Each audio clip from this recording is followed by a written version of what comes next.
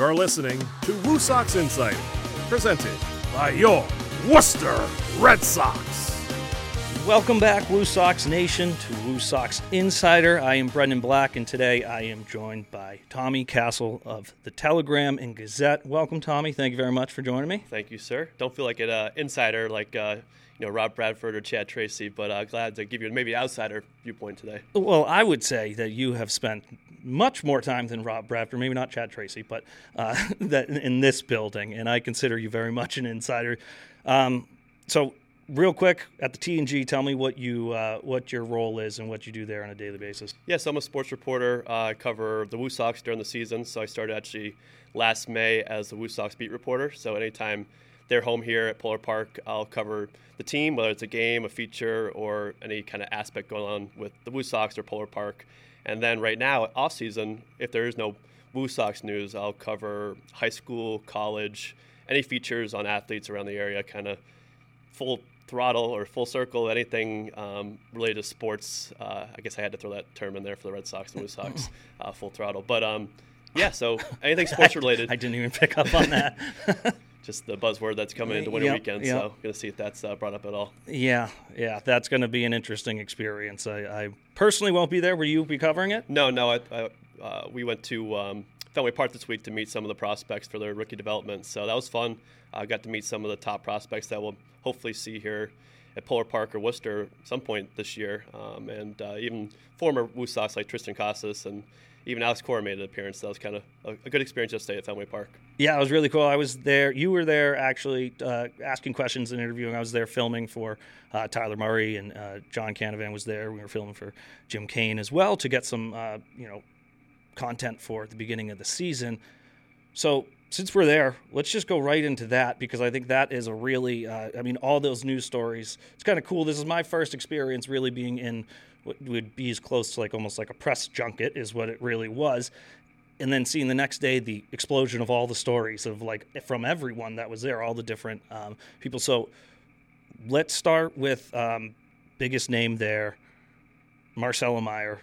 What did you talk to him about? And because I saw you posting some videos and that kind of stuff, so you had a chance to speak with him?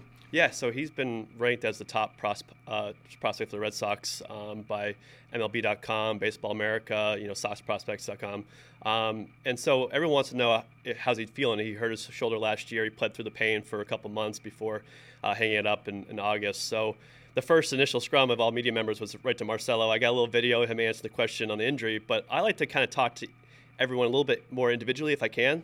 So I went right to actually Roman Anthony, their second top prospect, to get his perspective on his kind of year in the organization that kind of flew up the ranks a little bit. 19 years old. 19 years old. Yeah. It's insane. And he doesn't talk like a 19-year-old. He seems pretty poised. You can see that by his play on the field and even in the clubhouse yesterday at Fenway Park. He's the real deal, it seems like, but you got to temper expectations with the 19-year-old, of course. But getting back to Marcelo, he really held the room really well throughout the 1 hour we were there, whether it was the full media or you guys filming with Tyler Murray or myself just one-on-one. He was really poised, and it seems like he's ready for a bounce back this year, and I'm excited to probably see him at Polar Park at some point. Yeah, and that was a question that Tyler and Jim and yourself, I assume, brought up, was the fact that Polar Park is in their future, and it was very cool seeing their responses. That they, the word travels, especially between these players, guys who have either played with someone down in Portland that has played here or a big leaguer, and they talked to him about it.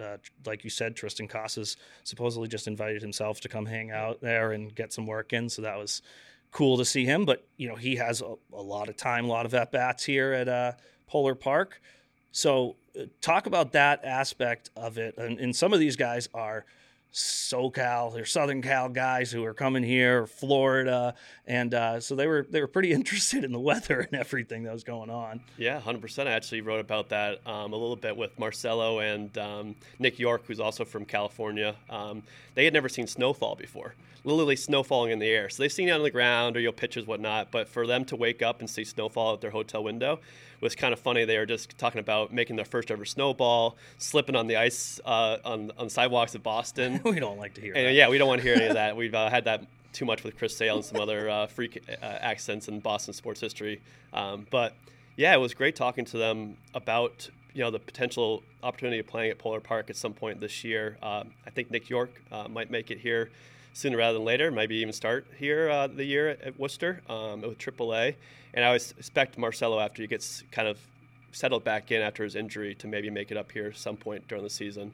Although we had to teach him, he said an interview with me, he said Worcester for the city of Worcester. He was excited to be here, so we'll have to give him some training on this side of 495 in Central Mass. But it's funny because I didn't remember him saying it in his interview with Tyler. I wonder if he had already learned by then, or if you went before. But I did see that clip. But I felt bad. He'll have time. But he'll yeah, have time. yeah. I mean, you have to. Yeah. You got to do what you got to do. Let's switch over a little bit to your because you mentioned Sox prospects there. You wrote for them for a little while. Wow, you did your research, huh? I did do my research. They're pretty good. I better scrub the internet and see if there's anything bad on there.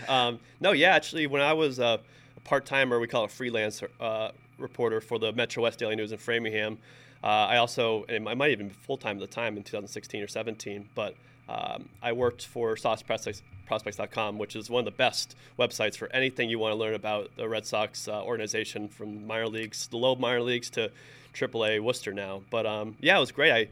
I basically did some stuff they call cups of coffee. So you catch up in the morning about what went on with some of the farm systems and farm teams the night before. I basically just scour box scores and just put in who had the best game or multiple hits or most strikeouts, and kind of make it easily digestible for Sox diehard fans who go there every day. And they have a great following, and they have some great writers and copy editors that work there, and they are really the go-to source for Sox prospect news.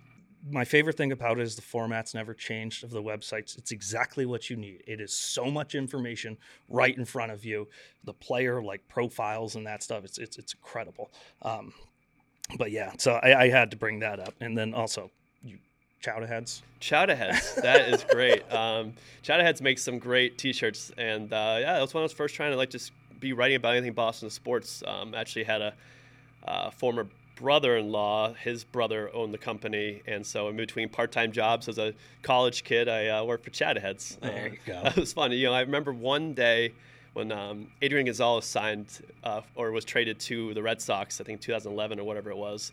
I was still in college, and that was my favorite story I ever wrote for Chowda Heads, because it's breaking news, but you're really just using everything that ESPN Boston was saying or whatnot, or what you could see on the TV. But yeah, that was a throwback. Chowda Heads. Chowda Heads. Give them a look. I think they're still in business. So. I feel like I've seen it around.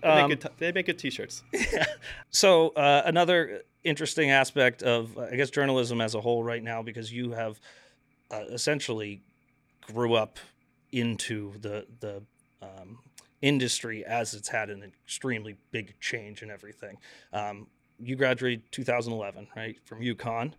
2011 UNH, so we're same age, same grade, all that.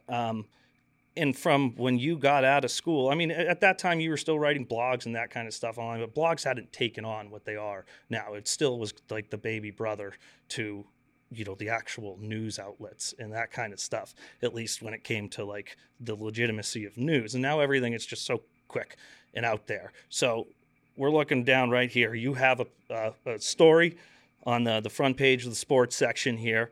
But you were telling me, and I found this really interesting, that's cool for you, getting the feature story.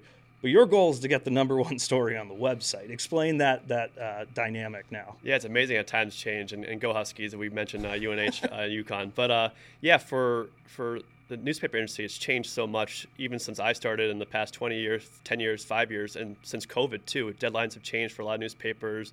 Getting truck drivers to actually drop off papers has become an issue for a lot of companies. But yeah, when you speak about stories and features and the paper or online, it's really evolved from having that center pace above the fold story in print to having that number one story on the website that has the full picture, the full headline, and the first thing that everyone's going to click because it's right there in front of you. And, we'll jockey for positions, me and a couple of my fellow sports staff members at the TNG, to get that number one story on the website. And it takes a lot of, pitching to our editor, developing photo ideas and just making a story work all parts of it together. So as much as it's fun to see the centerpiece story on in the print edition, I'd much rather see it front and center on the e-edition or online. So just because it's here on the front doesn't mean it's going to be the first story online, because online is more current? Yeah, not necessarily. Yeah, it depends, I think, just what you have. And we have a good amount of content coming each day from our sports team at TNG, so make sure you subscribe or follow us. But yeah, I mean, it's evolving, and you don't want a story to get too stagnant online, so you might see a story on the main website, on the main page, in the main spot for a couple hours, and someone else comes in and changes. I mean, we're all fickle. We're all scrolling our phones and trying to see the next best thing. So, and we had to adapt with that with the newspaper industry and journalism in general. So, always having new, fresh content and kind of writing for what people want to read. We were talking about a game day for you, and how you're in the press box, but before the game, you're down on the field. Just work me through. We've got a 6:45 game here at the park. What time are you getting here? And then when does your story start to develop that you are writing? Are you just basing it off of the talking that you're doing with the players? Are you basing it off the, storyline of the game, which I think is a little harder when it comes to minor league baseball, unless you have a big prospect playing in the game. There, wins and losses aren't as big. So what's your daily routine, I guess, as you come to the park? Yeah, so I live about 40 minutes away from Polar here, so I try to get here beating after school traffic, and I want to get here early, so I get here around 2 o'clock for a 6:45 game. That way you can kind of see when you put your stuff down in the press box, you can kind of see what's going on at the ballpark, whether that's, someone's trying out to play the accordion or the organ, not the accordion. The accordion's been played here I'm as sure well. there has been a lot of musical talents here, but or if a player's out in the field doing, different exercises or training or even running in the stands. I try to get a feel of the ballpark each day. But when it comes to planning a story or what I'm going to write that day, I hopefully have an idea for a couple stories for a homestand, because we usually have 6 games here during a week and then they're on the road for a week. So I'm hoping to have a couple of ideas just to, take a stab at, and then we see what develops throughout the week. How many Woo Sox stories are you doing a week? If there's 6 games or I cover 5 games, or I'm supposed to work 5 days a week, but sometimes if they're here, I like to cover the whole homestand, because you don't want to miss anything with this team, and you're the reporter. But 5, 6, 7, hopefully one a day, and then stuff happens. That's the beauty of sports. Stuff's going to happen out of the blue that you don't expect for or account for, and that's what I like telling stories. That breaking news, or whether it's a prospect or a rehabber here in Worcester, and then stuff with the team too, whether it's managers, players, staff members, guys like you with this, social media team and working for the club. It's kind of all encompassing. As much as information that's being thrown out, I want to share with the public what's kind of the vibe here at the park. Yeah. I mean, because there always is a story. It's you just got to find it. But I mean, whether the play on the field, we've had some incredible play in the field, but the storylines behind it and the prospects and that kind of stuff, and seeing these guys develop and seeing some, take off and go into the big leagues like Sadon last year and that kind of stuff, just to be able to see those. And so you're saying you don't want to miss a game. He was here for what felt like 2 homestands, and then we lost him because he got called up so fast.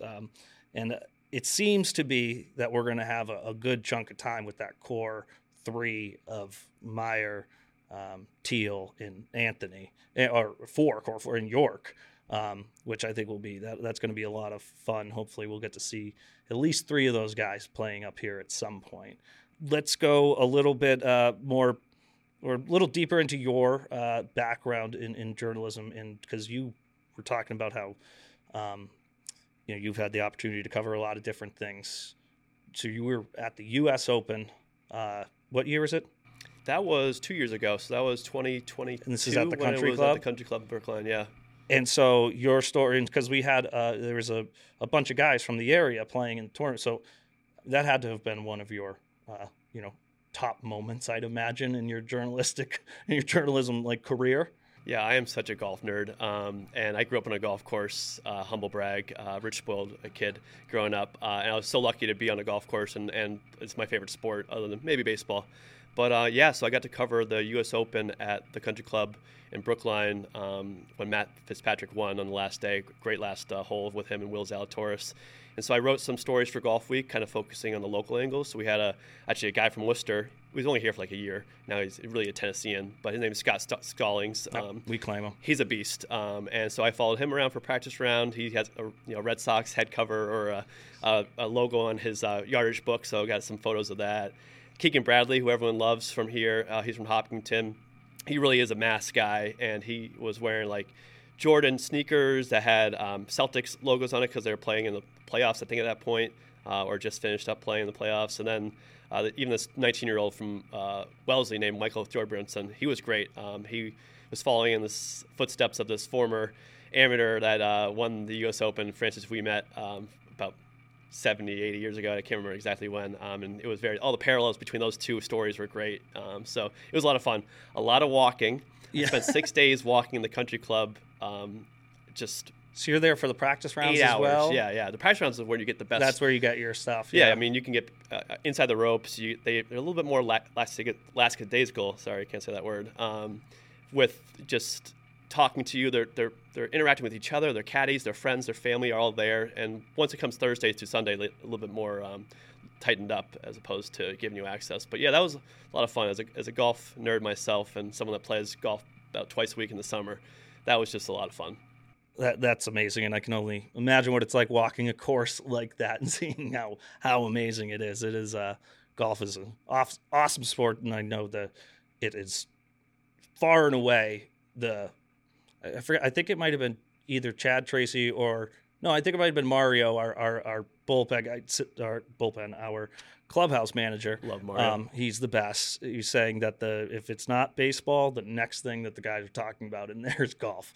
Everyone wants to get out. You see the golf clubs every time I walk in the clubhouse from a road trip, or even from like maybe an off day. It's like Monday to Tuesday. There's golf clubs. There's more golf clubs in the hallway there than there are baseball bats. Now the bats are in the batting cage, so give them a break. But yeah, I'm actually looking forward to hopefully play with Trace, Flo, and maybe some other guys this summer. Maybe someone can get us out to Worcester Country Club so we can see who's got the best slice in the bunch. This has been a topic that was brought up. Actually, Nico Cavadas brought it up to me last year, how he's been really wanted to play Worcester Country Club, and I forget who it was. One of the other coaches said it as well. Have you had the chance to play Worcester? No, I'm putting the shout out now, hoping. I know we have some resources inside these walls here at Polar Park, and even in the Worcester area that you might listen to this. If you're listening. Yeah. This please, is a very not Getty, subtle. Rich Gedman wants to play Worcester Country Club. I'm sure he has, but he's hoping to get out there too. So maybe we get a nice foursome with some Woo Sox folks. Yeah, and then we also we'll be doing. It's now the Rich Gedman Golf Tournament. That will be happening at the Haven. It's not, which is a Haven's beautiful, a great place. beautiful course as well. That's usually some point in April, I believe. I just missed it when I started last year. I was so ticked off because I really I saw all these photos from the great social media team and photographers for the Woo Sox, and I was like, you know what? Why couldn't I start this job a month before so I would have been able to go to the Haven and play some golf and see what everyone was kind of like on the course, because you can tell a lot by someone with their golf game or how they interact on the golf course. And like someone like Nico, I wonder how far he hits the ball. I mean, he's a beast. So craziest thing about him, and I think I've said this on this before, I believe he's a lefty hitter, and he was a lefty golfer as well, and he thought his golf swing was messing with his baseball swing, so he flipped it around. He got righty clubs and just started playing righty, and within a year had his handicap down to something reasonable, like a 12 or something like that from the other side within a year. Wow. That's impressive. Professional athletes. Yeah. Not you or I. No, I have not come close to mastering the game from my dominant side. I'd like to say that the reason why I'm not a Major League Baseball player is because of my golf game. They both ruin each other in high school and early college. I developed a little bit of a slice in the golf game, and then I couldn't pull the ball anymore in the baseball. So I read that in the research about. That's why I'm reporting and not playing. So it is what it is.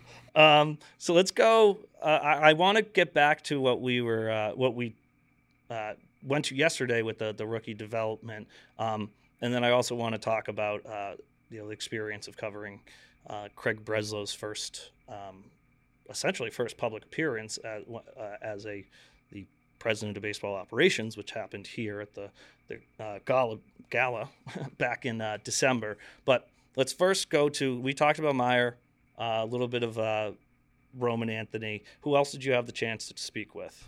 Kyle Teal was one. So you speak of Breslow and his comments this past week to the Boston Globe, talking about the big three. He mentioned Meyer, Anthony, and Teal. So I want to talk to Kyle Teal. He's kind of relatively new prospect. He was drafted last year at a University of Arizona. Really rose to the ranks of the organization as a catcher. Can hit, can catch, and can throw people out.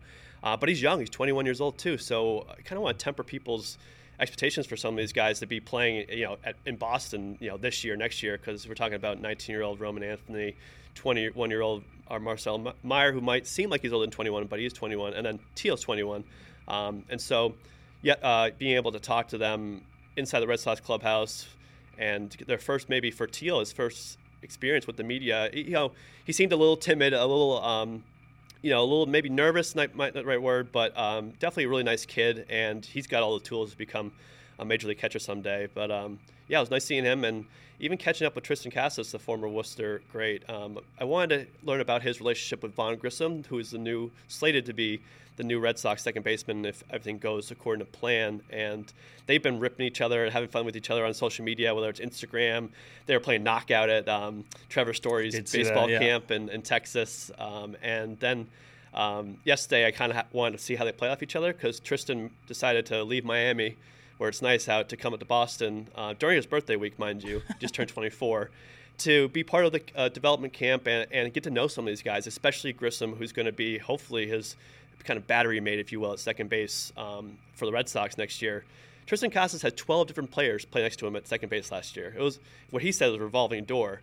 So it was interesting to catch up with him, and he's hoping they can solidify the right side of the infield moving forward, just those two. And he thinks it's really important to build a relationship now as opposed to waiting for spring training or the regular season. Yeah, that's a really interesting point that he brings up in more of these aspects of the game that people really don't think about.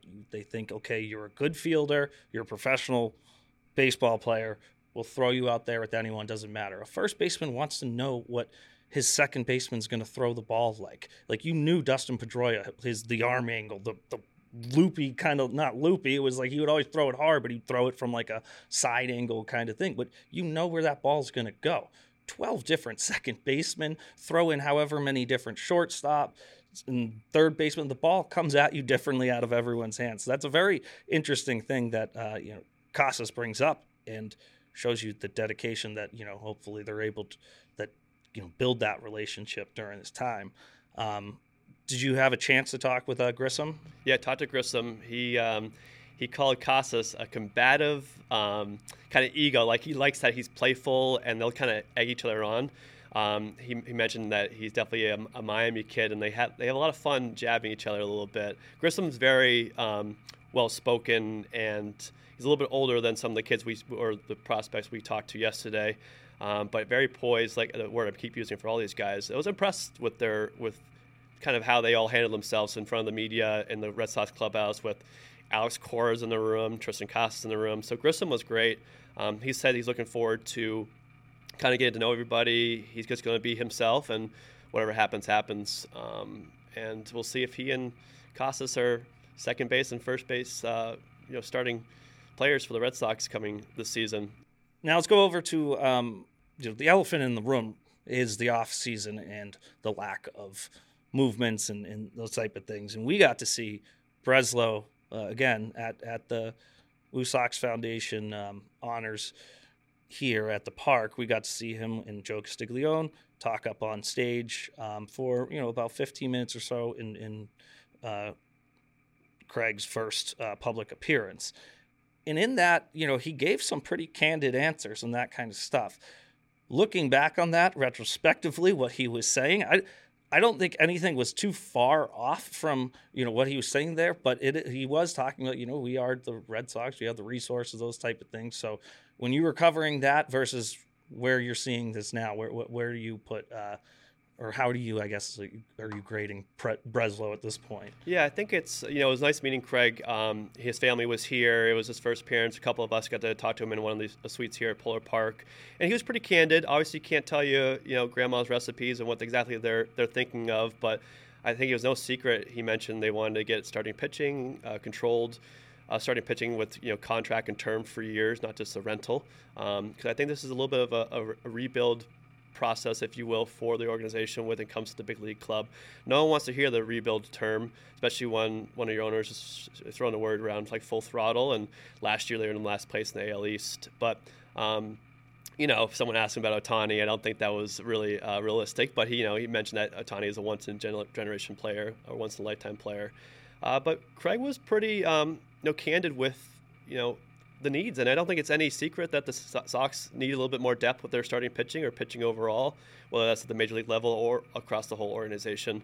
And then I think he's ready to, and what he mentioned to the Globe this past week is for some of these top tier prospects, three of them like Teal, Anthony, and Meyer that are in the top 100 prospects in the whole game in MLB.